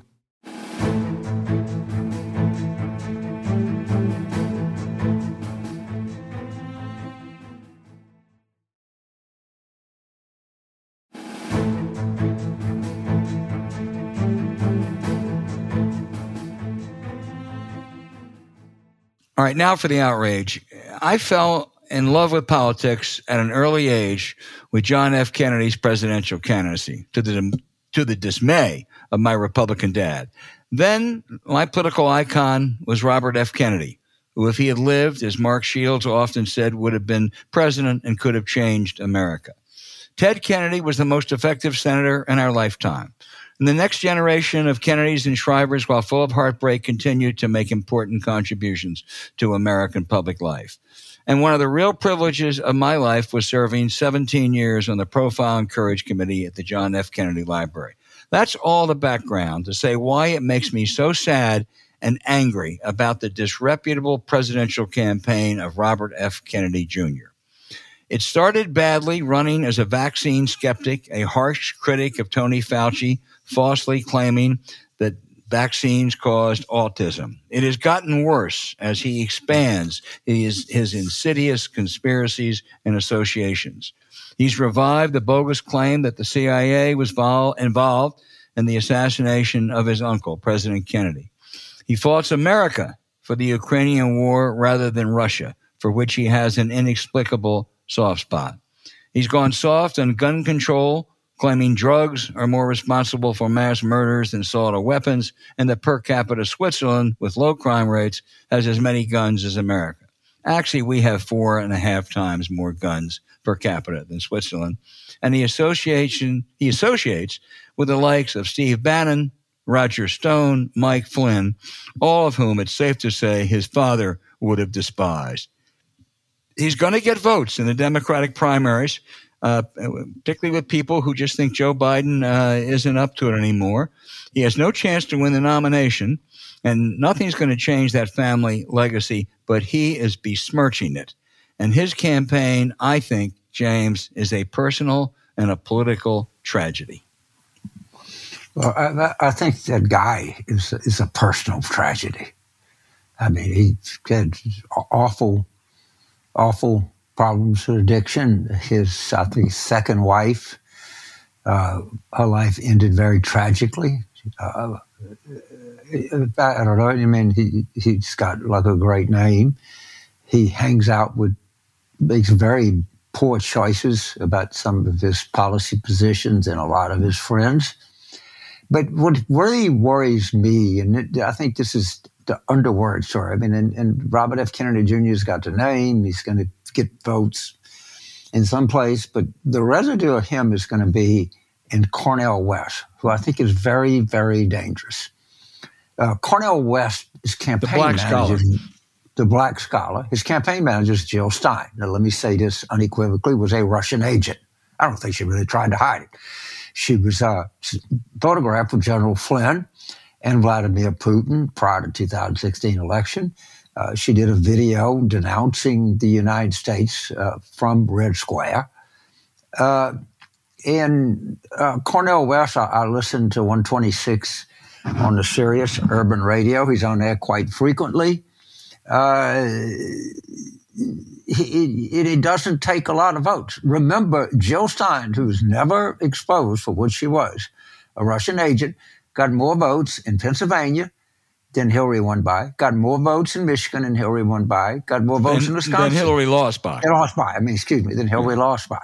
Yep. And I think that Dr. West is totally, that Bobby Kennedy is not going to get the nomination, but could get more votes than we think just because he's not Joe Biden. And the more I read about this New Hampshire stuff, the worse it is. Oh. And he's going to be a lot, not so much for what he is. The more cuckoo he is, the more attractive he becomes as a kind of protest vote. But the one I'm really worried about, I don't know, Trump could win this. I mean, people are on it. Ed Kilgore's on it. I've seen who's to say he can't win? And people are rightly obsessed in talking about the dangers that no labels pose, but people are insufficiently talking about the dangers that Cornel West poses.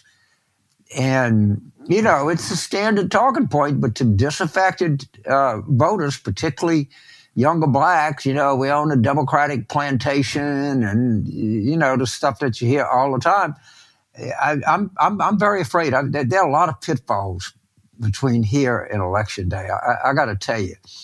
And Bobby Kennedy is one. I think he's becoming very much appreciated for the pitfall he is. I think Cornel West is underappreciated. Yeah, no, I think you're right. Someone said to me today, look, the only way Trump can get off is if, he gets convicted, and the only way to get off is if, elected president, he pardons himself. I said, yeah, I agree. And there's almost a 50% chance that'll all occur. That's what's frightening. In 40, he can win with 40. He's never got over 47. Yeah. All right. Yeah. He doesn't need 50. Right. Understand that. This is a danger point. And, I think the party's going to have to make, where I really think we are, Albert. I think, when I say everybody, I know I'm being overly, but there is this persuasive view that I agree with. Joe Biden is a great guy. He's led a real life. He's a tattered, torn, still standing, Washington crossing the Delaware. Whatever you want to say, all right? He's a decent guy who's had a really decent life. He has been opposed and vilified by some of, not the worst people in the United States, some of the worst people in all of humanity. His record from unemployment to even black unemployment, which is a gap, is historically low, to Ukraine, to you name it. And he's entitled to make his case. He started to make it in Chicago. But what happens every year is after Labor Day, there's a spate of good polls that come out. And if these polls don't improve, the panic is going to set in. I can feel it. It's like, we owe it to you. Every opportunity, you've been treated unfairly, but, the sort of theory is not absurd that if you keep this thing going for long enough, people get to appreciate the inflation rate is down. If they're going to see what they have, and they're not going to want to go back to something else. That's a totally legitimate theory, but at some point, it's got to start working. It does, James, and I think they have a great message to sell. He just can't sell it. Now, let me just say, when I hear people like Congressman Ronnie Jackson say that he is cognitively impaired, cognitively disabled. Ronnie Jackson was the White House physician. He was drunk. I mean, honest, can you imagine a physician taking care of the president, according to people who work with him, was drunk? That's why he couldn't be confirmed for a cabinet post. So that's utter nonsense. But Reagan, but I'm sorry, but that was a Freudian slip. But Biden's age is a legitimate concern, and a lot of people just say, "Hey, I'm sorry, Joe, you've done good, but it's time to go, check out and rest on your laurels." And I'm not sure that's going to change, James. I don't know. This I do know about my years in politics. I've been wrong about a lot of things. The one thing I've consistently thought is the worst thing that can happen to you in politics is you confirm an existing doubt. And I don't know. I can't tell you I'd never get Ukraine and Iraq confused, but he did it twice. Right. And people are going to say, I knew that all along. This guy, what are you talking about? He's president, and I confuse shit all the time. I'll be 79 in this fall. And it's not my point. He is old. I mean, it's just he is. It's not you can't go and say, let's pivot, let's talk to the real issues. You call these goddamn reporters and tell them to quit, obsessing on this age shit and talk about, the unemployment or whatever. The public thinks this is the issue. And anything if he says 99 things right and one thing wrong, oh, goddamn. They're going to obsess on the one fucking thing. They're not going to talk about how he met with the German chancellor, the Japanese prime minister, and, brought a wealth of experience and negotiating ability. And no, it don't work like that. I mean, it's all true. It's an old stupid analogy, but it's true. 99 planes land safely. Who cares? Oh, shit, one goes in the Potomac, and guess what? They're all out there covering it. Well, if we do reach that point right after Labor Day, as you have said, and I totally concur, there are some very attractive options out there. I'm afraid I would bet against reaching that point, but who knows? Let's see. Yeah, I don't either. But Yeah. I do know this. It's in the ether. This ain't something that we're making up on this show. Right. I'm not looking around corners and saying, "Gee, look how prospective that guy was." I mean, it is a water cooler, kitchen table conversation. Period. Yep. End of discussion. Yep. Okay.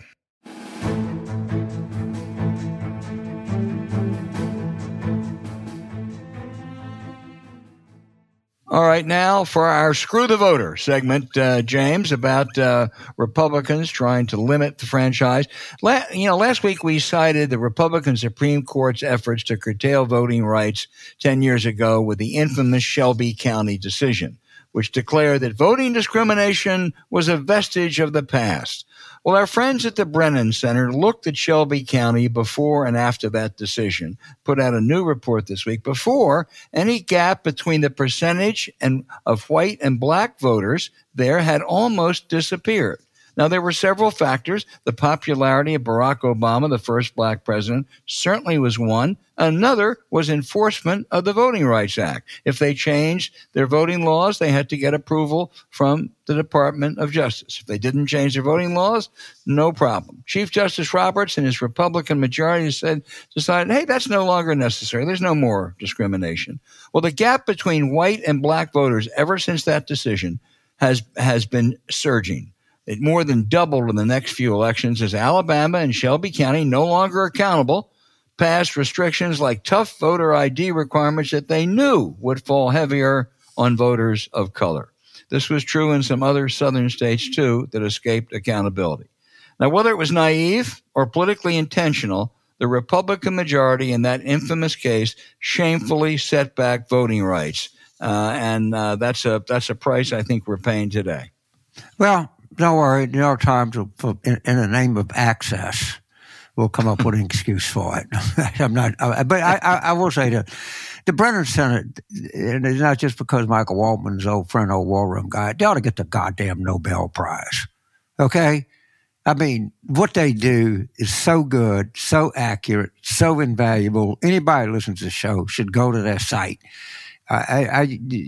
They're like the last, they're Union Army at Pickens Charge. I don't know what they are. But that is a organization that I have the utmost admiration, respect of that you can imagine. And they keep churning it out, man. And it's all, you can take anything they do. If Brennan Center tells you it's Easter, you can dye your eggs because they're right. It's absolutely accurate. And when he goes over to Oslo to get that, I want him to take Rebecca Autry with him and Wendy. Why am I forgetting her last name? That's because I'm Joe Biden's age now. The people who do great work at the Brennan Center. It is just totally reliable. And they're not going to prostrate themselves on the altar of access. Right. I can tell you.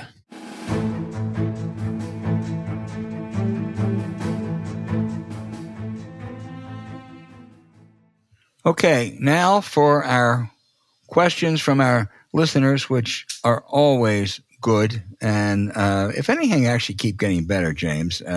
They're current, they're perceptive, and they make you think. I want to start with Jeff in Centennial, Colorado. He said, please tell the Biden campaign that people are primarily concerned with the price of food.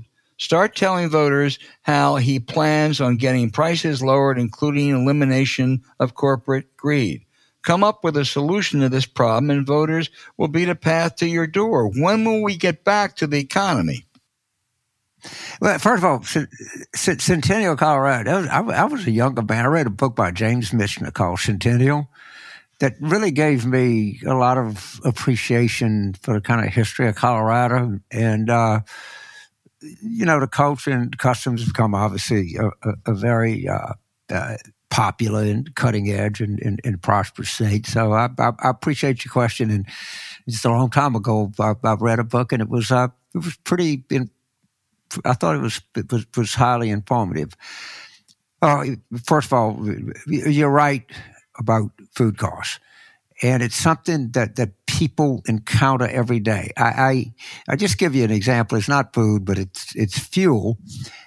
Sheetz is a kind of popular convenience store, gas station up and down the East Coast. I think its outfit's kind of out of Pennsylvania, but they're mostly in rural and suburban areas. And over 4th of July weekend in Woodstock, Virginia, which is in Shenandoah County, Deep Red, they had a promotion throughout there, and you could get gas for $1.76 a gallon.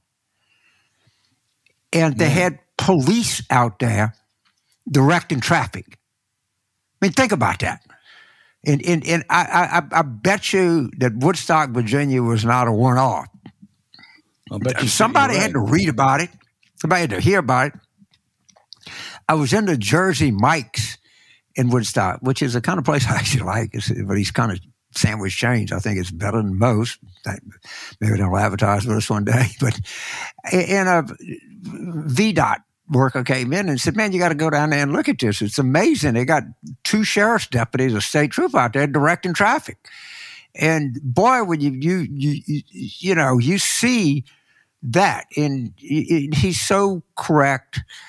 Because that's the intersection. People talk about intersectionality. And let me tell you, buying food is the ultimate intersectionality in the country. And what's happening is I think egg prices are example. Mary and I have a farm, so we have our own eggs, so we're not affected by the price of eggs. But they really shot up for apparently. I'm sure there's some price gouging, but legitimate reason to come down.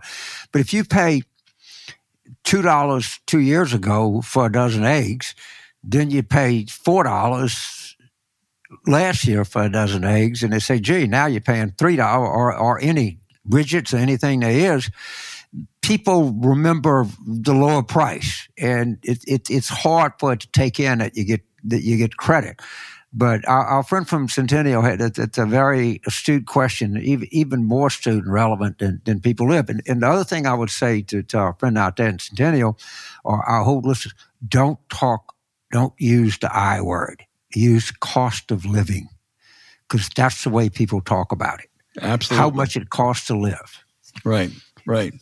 James, questions from New Orleans normally go to you, but I'm going to take this one and it is a good one. Henry in New Orleans says, "Does New Hampshire allow easy write-in votes in the 2024 presidential primary? And who can do what to organize a citizens campaign to write in President Biden's name on the ballot?" Henry, let me tell you something. You have put your finger on what will be, I think, a potentially explosive situation. The Biden people decided they did not want New Hampshire to keep its first in the nation primary status, which they've had for, over 60 years. So they moved it to, I guess, third. South Carolina was going first. They said they did it for blacks. Actually, South Carolina had more power than any state in the last several presidential elections. But to answer your question, write-ins are very simple in New Hampshire, and there's a long tradition. Henry Cabot Lodge in 1964 won the Republican primary when he was, 7,000 miles away, ambassador to Vietnam, with a write-in. In 1968, people remember, actually, Lyndon Johnson won with a write-in, but he only beat Gene McCarthy by 7 points, so it was considered a huge defeat. That's a lesson the Biden people don't want to experience. And so I think if someone tries a write-in for Joe Biden in that primary, because they're going to hold that primary, and Robert Kennedy and others are going to be entering, Williamson or whatever her name is, are going to be there. And I think the last thing in the world the Biden people want is a Biden write-in campaign, because they probably won't do very well, James. And I think New Hampshire is going to be a big embarrassment for them, and they made a mistake. But it was a good article, and I will be up front and admit a conflict here. I have some stock in it. I don't think it's very much, but there's an outfit called Predicted. And it's an open market. And it's really worth looking at because it reflects sentiment. It doesn't set prices. It's like a stock. Right. And the guy that runs it is a kind of Aristotle. So I have that, but they had a pretty good article about New Hampshire and the pitfalls. And, the betting markets are a little bit skeptical. And I know it's a limited market. It's not like a mass market like,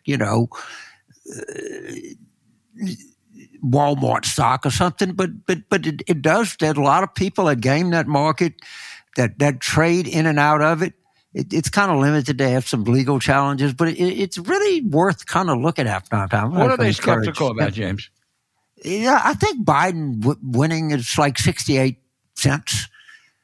All right, it's not as being a nominee. I forget. I don't want to repeat it because I glanced at it this morning. I just looked at the winning the nomination or Biden winning New Hampshire. The winning. I forgot. I want to be accurate here. Okay. And I just was rummaging through it this morning, but my kind of takeaway was, and you had been on this. You know more about New Hampshire. I don't think New Hampshire is influential as you do, but it's interesting. It's fun. I had a blast up there in 92. There've been very relevant, great stories that came out.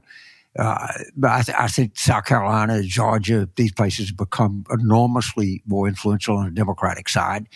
And I think that I agree with you in a lot of people. In Billy Shaheen, he ain't very happy about all this, I can tell you. He's the chairman of the party. I think the husband of a terrific United States Senator, Jeannie Shaheen. But it's a heartburn issue. They opened something that didn't need to be open, and my guess is this cookie jar is going to get slammed on their hand. But no. At some point, you have to look it up. I don't repeat what it, but I just remember looking at it and saying, damn. I agree. I think it was a big mistake. Nancy from across the pond in Oxford, England, says, this is good, James. What if the worst happens and number 45 is reelected? That's Trump. Does he have coattails? Obama handily won 2 elections, but the Democrats in general didn't fare all that well. How much damage could Trump do if he has to work with a Democratic Senate and Congress? Well, first of all, no one would have this life experience. And I've actually been twice to the Oxford Union. And the first time I went there, a kid from Acadia Parish, that's in southwest Louisiana, that's where Edwin Edwards is from, was a medical student there, a researcher. And you can imagine being in Oxford and having a kid from Acadia Parish being there, what it kind of meant. But at any rate, I don't know. I just don't know. James, you do know. I want to tell you do know, because if Trump wins, there ain't going to be a Democratic Senate. So they don't need, first of all, the Republicans don't need coattails. If everything is even, they're going to pick up a bunch of Senate seats. Right. All right? So that's what I'm saying. In order for the Democrats to hold the Senate, they need a good election. We can't keep the Senate without a like 52.5%, 53% win. Yep. It's not going to happen. And people got to understand, it's not just the presidency that's at risk here. And where did I see a piece? It was in the Times. It was a Tom Edsall piece. And people are starting to say what we hear too, that the Democrats could have a big win if it's not Biden. And I'm pretty sure it was in an Edsall piece. It was kind of long. Tom Edsall has a good piece on how the number of non-college educated whites right. That the demographic deck is moving our way. Right. But if we don't take advantage of it, we don't need, when I say no coattails, if it's a 50-50 or if we win, if we have a repeat of 2020, and let's assume that Cornel West and no labels and everything don't quite get it over the finish line, and Biden wins, 11,000 votes in Georgia and Arizona and 6,000 in Nevada and 20,000 in Wisconsin. Shit, we could lose 5 Senate seats. And we don't have any chance at pickups in places like Texas, Florida, Indiana, which probably in order are 3 best chances. You're going to win that without something big going on. So I guess the reason that I'm skeptical is a tie does not go to us. Right. A tie goes to them. Yep. And, maybe you pick up 8 House seats and you lose 4 Senate seats and you win the presidency. Well, you kind of ain't won shit. Right. Right? Nancy, James, you're absolutely right. And Nancy, I'll say, even if he should end up with the Democratic Congress, which he won't if he wins, we're talking about Trump, the damage he can do is incalculable, starting with pardoning himself, then cutting off aid to Ukraine, appointing some of the worst people you've ever known in your life. So, it's just, it's beyond nightmarish. Yes. Yes. Yes. But we don't need a break even. A tie goes to them. Right. It don't go to us. Right. The country doesn't win with a tie. The country doesn't even win with a close call. I agree. The country needs a decisive Democratic victory. And by the way, it's not impossible at all. John in Philadelphia says Republicans seem to have taken to accusing Democrats of being pedophiles. This is an extremely serious and unfair accusation, but I don't see Democrats fighting back. Why don't the Democrats have a full court press of messaging and legal action? John, I'm going to give you a 2-word answer if that issue comes up. Mallory McMurrow. That's it. Remember, Mallory McMurrow. She was the Michigan state legislator who some right-winger accused her of being a groomer, and she went on the floor, and she just devastated that woman. She slam dunk understates the case. She's now, by the way, the whip, and she's a woman with incredible future. But if that issue ever comes up, John, I want you to go read Mallory McMurrow's speech. I think it was last year, James, when they accused her of being a groomer. So I'll maybe do some research, or somebody can. If you look at, substantial cases of pedophilia, I bet you that there are more right-wingers involved with this than people, easily identifiable as right-wingers, preachers, and if you count the preachers, for sure. What about Dennis Hastert? Wait a minute. The longest-serving Republican Speaker of the House in history. The longest-serving Republican Speaker of the House in history is in the penitentiary for pedophilia. And, of course, they don't mention his name. You know who else doesn't mention his name? Democrats in the press. You want to talk about pedophilia? Let's talk about pedophilia.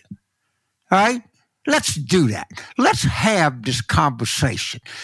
Let's have the conversation about Bernard Law, who basically endorsed George W. Bush in 2000. Do you really want to talk about this? Let's have the conversation.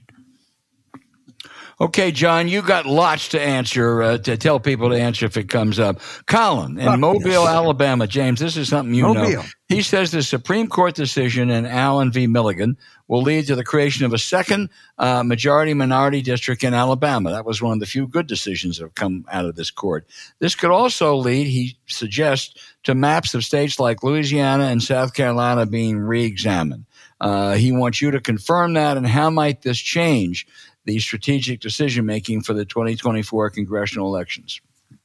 First of all, I think if the observation is valid, in probably there's 3 or 4 House seats there, which is not chopped liver, as they would say on the East Coast. Some of the gerrymandering in places like North Carolina could probably hurt us. But you take what you get. And I'm not a fan at all of the Supreme Court. I think this was, they did this for political cover. But you know what? We are going to pick up a few seats on this. Right. It's pretty clear that we are. Pretty clear. Well, and that's good news. It can't hurt. And the other thing, you're just going to make the right in places like Alabama and Louisiana. They don't even have to worry about it. They don't care about it anymore. But it's 96% good news. We have a final question to you, James, and there's two questions. They're almost identical. Richard in Sunnyvale, California. That's close enough to the Apple headquarters. And Daniel in San Juan Capistrano says, Republicans say we're not electing Biden president. We're voting for President Harris, given the age issue. Would the Biden ticket be enhanced with a more dynamic VP? I'm proud of Biden for choosing her in the first place, but her term has been less than inspirational. Given his age vulnerability, would that be offset with a different running mate? All right. Oh, wow. Okay. First of all, you always ask yourself, you ask yourself this intellectually, if the shoe were on the other foot, what would I do? I would do this. If they had an 80-year-old, well, somebody was going to be 86 when they left office, with the vice president that had a 32% approval, I would do this. And you can't say they're just making shit up. All right? You just can't. It's a little bit, she doesn't get a chance to flower. I think Harris's big mistake, I might know her not well, I know some of the people, do something unexpected.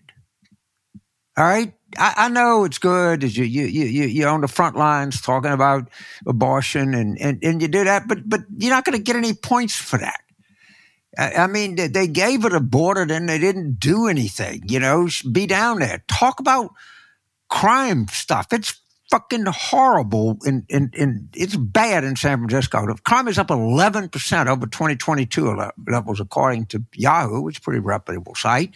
In San Francisco? Yes. It's not a made-up problem. Right. Crime is actually down in most big nationwide. Cities. But that's not what you want to talk about. That's not what you want to talk about. Right. No. Right. It's not down there. She was a good prosecutor. All right. I don't know, but surprised me. That's all I would. And I know people. A lot of my behalf. I talked to her when she became vice president. She was looking for a lane, and people suggested that crime would be the lane. I said, well, we can't do that. And now they're stuck with, everybody knows you're pro-choice. That's not going to get you anything. Mm-hmm. I mean, it's great. But you can't say, you can't say the Democrats wouldn't do the same thing if they were faced with the same operative facts. You just can't. Absolutely. Well, listen, those questions, they get better, I think, every week. If we didn't get to yours, please send it in again next week. We'll make sure we get to it next week.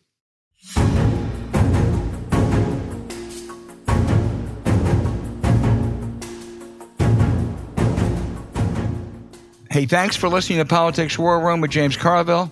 I'm Al Hunt. Don't forget to send your questions for us by email to politicswarroom@gmail.com or tweet them for next week's show at Politicon.